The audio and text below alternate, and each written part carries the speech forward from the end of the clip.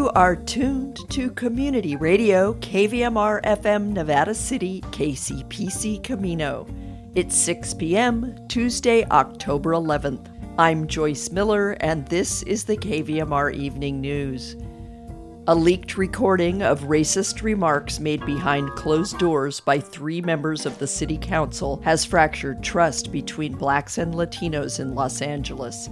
The California report examines deeply rooted tensions that aren't likely to fade soon. Plus, the state has advice for fire-prone communities like ours. After regional news and weather, Gary Zimmerman and Mark Cunaberti go for a ride on the economic merry-go-round.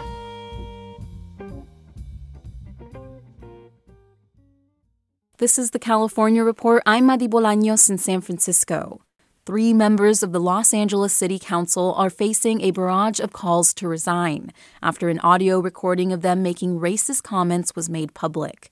With more, here's my California Report co-host, Saul Gonzalez. Saul? That's right, Madi. We're talking about council members Gil Cedillo, Kevin De Leon, and Nury Martinez, who was council president. She stepped down from that leadership role yesterday. The recording, published by the LA Times on Sunday, is from a meeting the 3 had a year ago with a county labor leader about a city redistricting dispute. So getting back to Marquise, I told Danny, if you want to cut But the exchange soon became laced with racist comments and banter. The person who spoke the most was Martinez.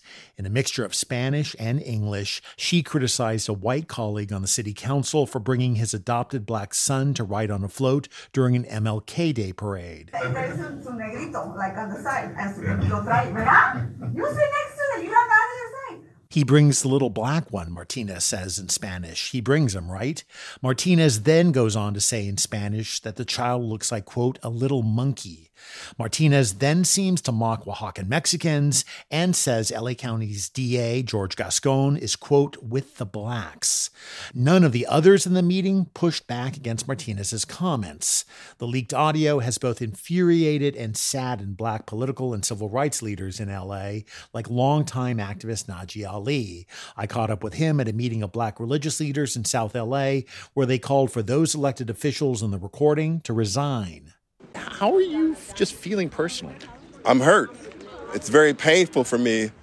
The elected officials that were in the room, all of them are friends of mine. I've worked with them over the years, so I felt a personal betrayal, but especially by Council President Nury Martinez, and it just shows she's not fit to serve in public office. While Martinez did step down as president of the city council, she has made no mention of resigning from it, where she represents part of the San Fernando Valley.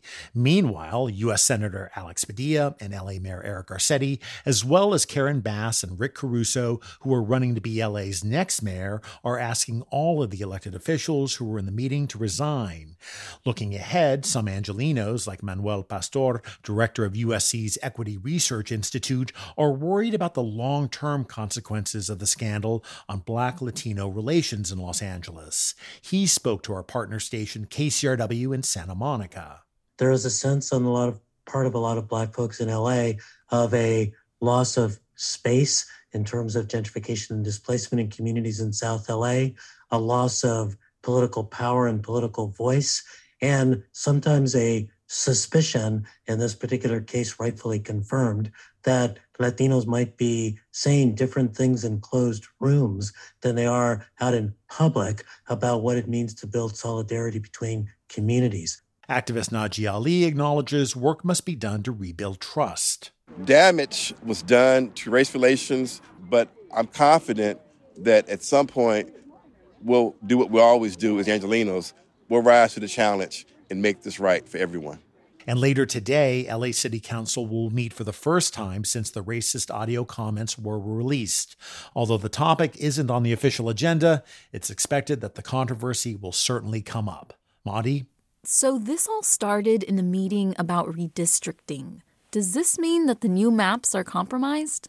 Well, that remains to be seen. Much of the conversation in that leaked meeting was about frustrations the three council members felt about losing assets and clout under the new maps. Now, some civil rights advocates aren't so sure the maps are fair. Here's Lori Condinas, the president of National Action Network Los Angeles. Well, I think that we need to relook at the maps that Nuri had some say over. We can't depend on those maps at this point. After hearing the conversation, the blatant talk about suppressing the black vote. It was very clear in the conversation that they wanted to limit our vote in order to keep their people in. So I'm calling that they investigate those maps. We need to take a look at them and see exactly what damage has been done. I'm sure we'll be hearing and learning more about this in the coming days. All right. Thanks, Saul. Thank you. And the fallout from this growing controversy continues. Last night, Ron Herrera, head of the LA County Federation of Labor, offered his resignation, which was accepted by the Federation's executive board. That's according to the Los Angeles Times. Herrera was the fourth voice heard on the leaked audio.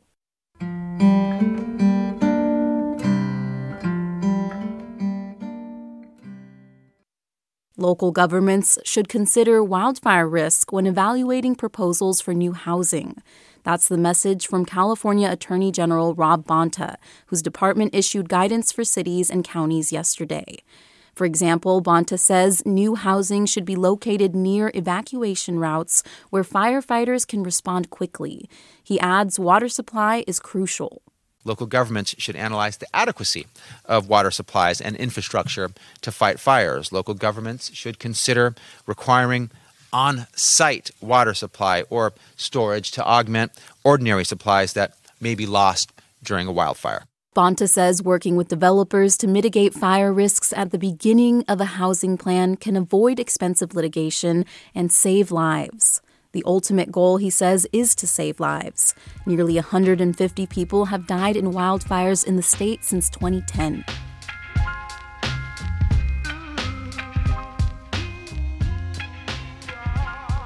Support for the California Report comes from the James Irvine Foundation, committed to a California where all low-income workers have the power to advance economically. Learn more at irvine.org. Hint: fruit-infused water in over 25 flavors, like watermelon, pineapple, and blackberry. No sweeteners, no calories, in stores or delivered from drinkhint.com. And Eric and Wendy Schmidt, whose philanthropy includes Schmidt Ocean Institute. Coming this fall, the launch of research vessel Falkor 2, advancing the frontiers of ocean science and exploration. On the web at schmidtocean.org.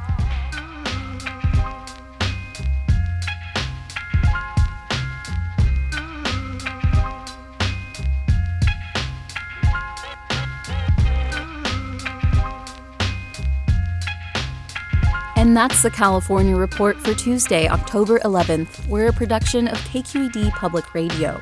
I'm your host, Madi Bolaños. Thanks for listening and have a great day.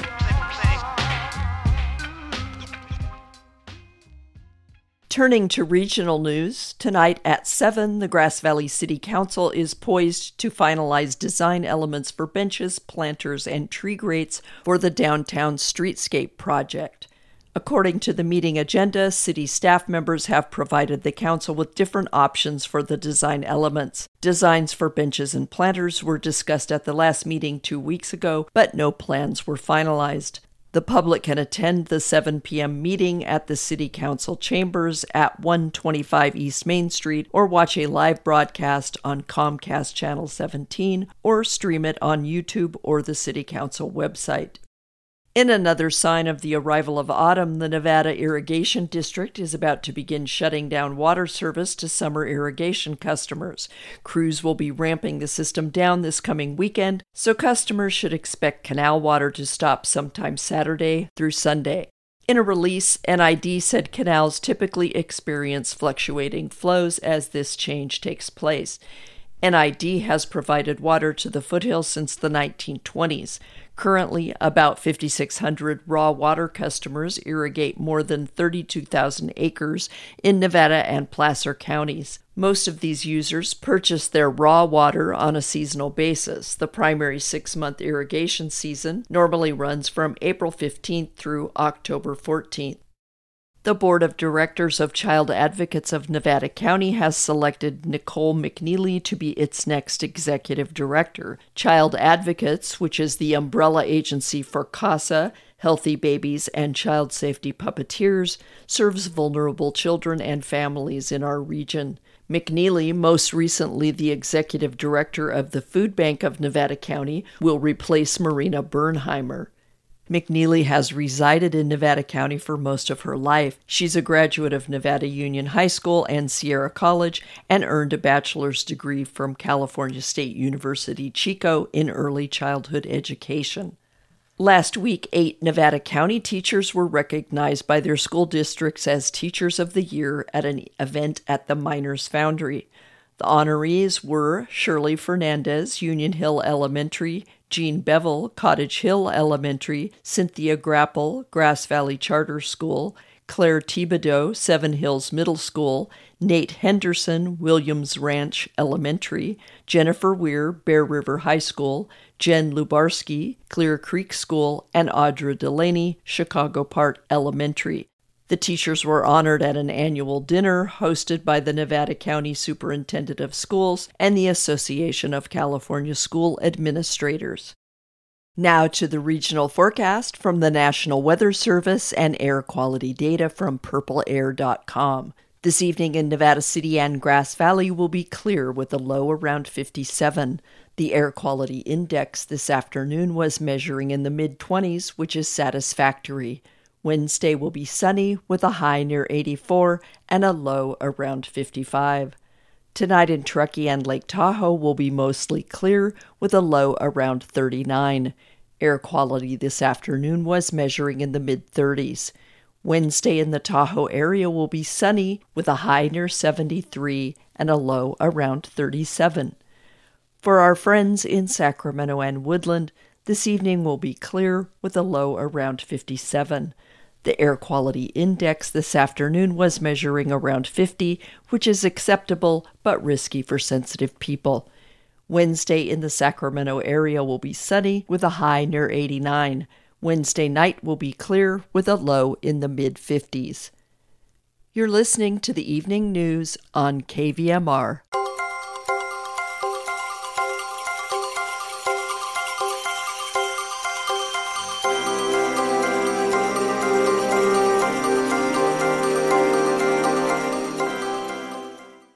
Up next, economist Gary Zimmerman joins KVMR's Paul Emery for a lively conversation as they chew on the smorgasbord of mixed messages we've been getting about the health of the economy.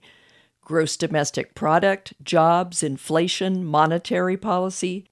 Will the stats all add up to a recession in 2023? Stay tuned. This economic report is sponsored by Rick Kalb, Wealth Management Advisor with Northwestern Mutual since 1983 on Spring Street, Nevada City at rickkalb.com. My goodness, Gary, a lot has happened since the last time we've talked. Been a lot of important economic news recently, and we're starting to get updated about expectations about what the Federal Reserve is likely to do with interest rates at their next meeting. Can you tell us about this? Yes, Paul, we have updated data for economic output or GDP this week. We have new job market data that's been strong and new inflation numbers, and we'll have more this week they're still high. So and I'm also seeing discussions about what the Federal Reserve might do at their next meeting on November 10th, and that's and a lot of that seems to be in the news, including information from some of the Fed presidents and governors. Okay, let's start with the updated numbers on growth and the overall economy. What do the revised GDP numbers that were recently published, what do they show, and is the economy growing or slowing? The Bureau of Economic Analysis, or or BEA, revises its quarterly national gross domestic product or GDP data on a regular basis as they get new and updated data. What are the revised data telling us at the end of September? Not much new after a very strong fourth quarter of last year when the economy expanded at a very rapid 7% annual rate. In the first half of 2022, things were just the opposite, very weak, with the economy's total output actually declining. So in the first quarter of 2022, the revised GDP number shows it falling at an annual rate of 1.6%. The second quarter was a little better, with the economy output only declining at a 0.6% annual rate. Looking at those first two consecutive quarterly declines, do you expect that the first half of the year will be a recession or not? I expect that the first half of 2022 probably won't be considered a recession by the National Bureau of Economic Research. That's the Committee of Business Cycle Research experts and economists that define U.S. recessions. First, the NBER committee looks at a wider array of economic indicators than just GDP. And many of those areas of the economy, like national income and job growth, are still positive. And, the unemployment rate has fallen during that time period to lows we've only seen in expansions. And also, I think interestingly, on a year-over-year basis in June of 22, GDP, after you subtract out inflation, grew at 1.8% annual rate over the year, the past four quarters. And that's about an average growth rate for the U.S. economy, despite the fact that you had two negative quarters out of the past four quarters. And if one goes back, a dozen recessions, and going back to like 1950, and 11 of the 12 recessions, the year-over-year growth rate would turn negative. And that's quite the opposite of a 1.8% year-over-year GDP growth rate that we're seeing with the economy at the end of the second quarter of 2022. So, I think there's some pretty good reasons why they might not declare it a recession officially. The big question, what happens next? What is the Fed likely to do in November? And why do you think that's going to happen? Well, I expect another 75 basis points or 0.75% increase because they, based on the September projections by the Fed policymakers, they were expecting the Fed's target overnight interest rate at the year end 2022 to be in the 4.25% to 4.5% range. And right now they're 1% below that, and that suggests that they expect at least one or two more increases of a total of 1% by year end. Why is that? Well, the current inflation remains well above the Fed's 2% goal. Both the personal consumption expenditure inflation rate and the consumer price index are well above that 2% and haven't moved down appreciably. So, at the same time, you have a 3.5% unemployment rate, which is, they consider full employment. So, and the economy is still adding jobs at a relatively rapid pace. And that adds upward pressure on inflation, along with the global factors like COVID, supply chain disruptions, and the war in Ukraine. So, and again, another thing to remember is it takes time, sometimes several quarters, for Fed policy to impact the economy. And they only started raising interest rates in March to slow inflation. Now, the Fed seems to be playing catch up here, but it doesn't want to overdo the increases in interest rates, for concerns about, hitting the brakes too hard and slowing down the economy too quickly or too much and driving the economy into a recession. But that's a risk that they feel that they have to take right now, given the inflation numbers that we're still seeing. And those risks are also things that are driving the financial markets and cause lots of concern and as they worry about the direction and strength of the economy going forward as well. Okay, Gary, lots of information, and look forward to chatting with you in a couple of weeks and see where we are then. Okay, sounds good, Paul. Thank you. Thank you very much, Gary. Gary Zimmerman is a retired senior economist for the San Francisco Federal Reserve and currently is a visiting professor at the Vienna University of Economics and Business in Austria, where he teaches courses in economics and finance. So, is the economy a car that's about to go off a cliff, a roller coaster, or more of a merry-go-round? Choose your favorite metaphor, but many months of volatility have overturned Mark Cunaberti's expectations. He surveys the damage in today's Money Matters commentary.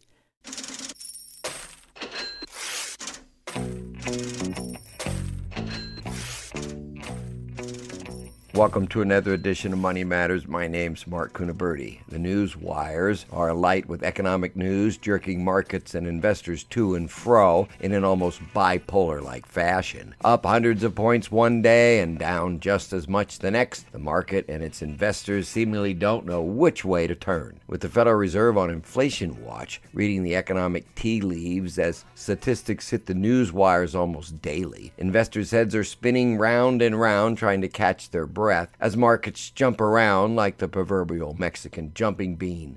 The financial news is mixed and contradictory, to say the least. ADP reported the economy added 208,000 jobs in September, fueling speculation the economy is still healthy and growing. Either that or the free money showered upon the consumer during COVID is running out, and people are starting to get off the couch and get back to work. Meanwhile, to the chagrin of consumers, OPEC, the oil-producing nations, just announced it is cutting oil production by 2 million barrels a day to shore up prices. I had to scratch my head at that one, as if gas prices aren't high enough. Oil stocks have been on the move lately after a brutal hammering from mid-June to mid-July. Not a recommendation to buy or sell, mind you, but oil is one of the few bright spots in an otherwise bleak summer in the stock market. Speaking of the stock market, after a brutal 6 weeks of selling starting mid-August and through most of the month of September, after Jerome Powell, the head of the Federal Reserve, gave a short but sobering speech on his continuing plans to address the inflation, the start of October brought some welcome relief rallies into the indexes. Now, with signs the economy is indeed slowing, another bout of hope a Fed pivot is in the cards by fueling the new market enthusiasm. Pivot refers to the Fed perhaps backing off recent seemingly relentless increases in the Fed overnight interest rate, which jacks all the other interest rates up, with an historic 3.75% increases in a row now in the books. Some analysts think the Fed will back off further increases for now to let the past increases work their way through the system. Others argue the inflation will only worsen from here, and the recent statistics are just economic noise.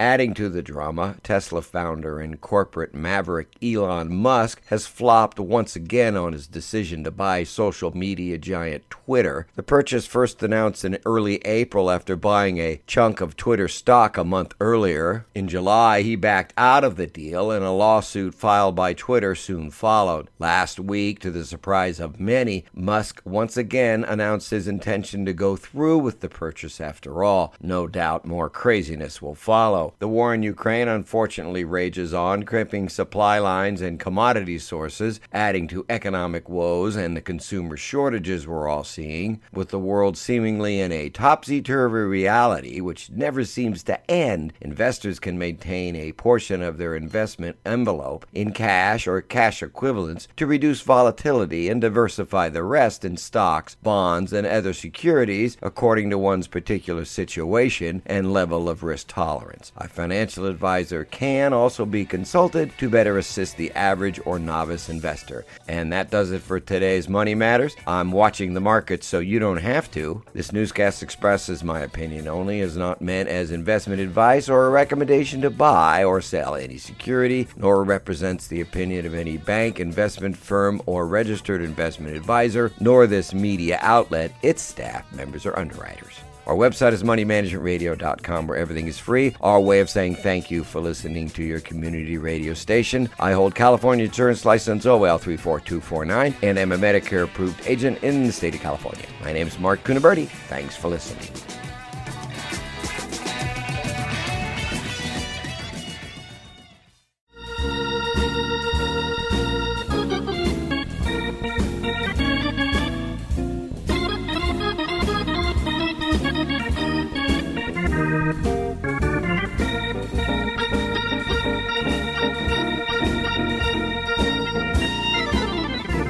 That's our newscast for Tuesday, October 11th. KVMR Community Radio gets support from Tripp's Auto Body Shop, locally owned and operated by the Tripp family, offering collision, dent, automotive frame repair, and detailing for over 65 years. Open weekdays 8 to 5, Freeman Lane, Grass Valley. TrippsAutobody.com. And Yuba Docs Urgent Care since 2000, providing walk-in, medical, and urgent care, accepting most insurance. Open 8 to 6, Monday through Friday, 9 to 5, Saturdays and holidays. Located in the Fowler Center, Grass Valley. yubadocs.com. This is Joyce Miller signing off with thanks to each and every one of you who donated to KVMR during our recent membership drive. We especially appreciate your support for KVMR's news and public affairs programming. Please join us Wednesday evening at 6 for the next edition of the KVMR Evening News.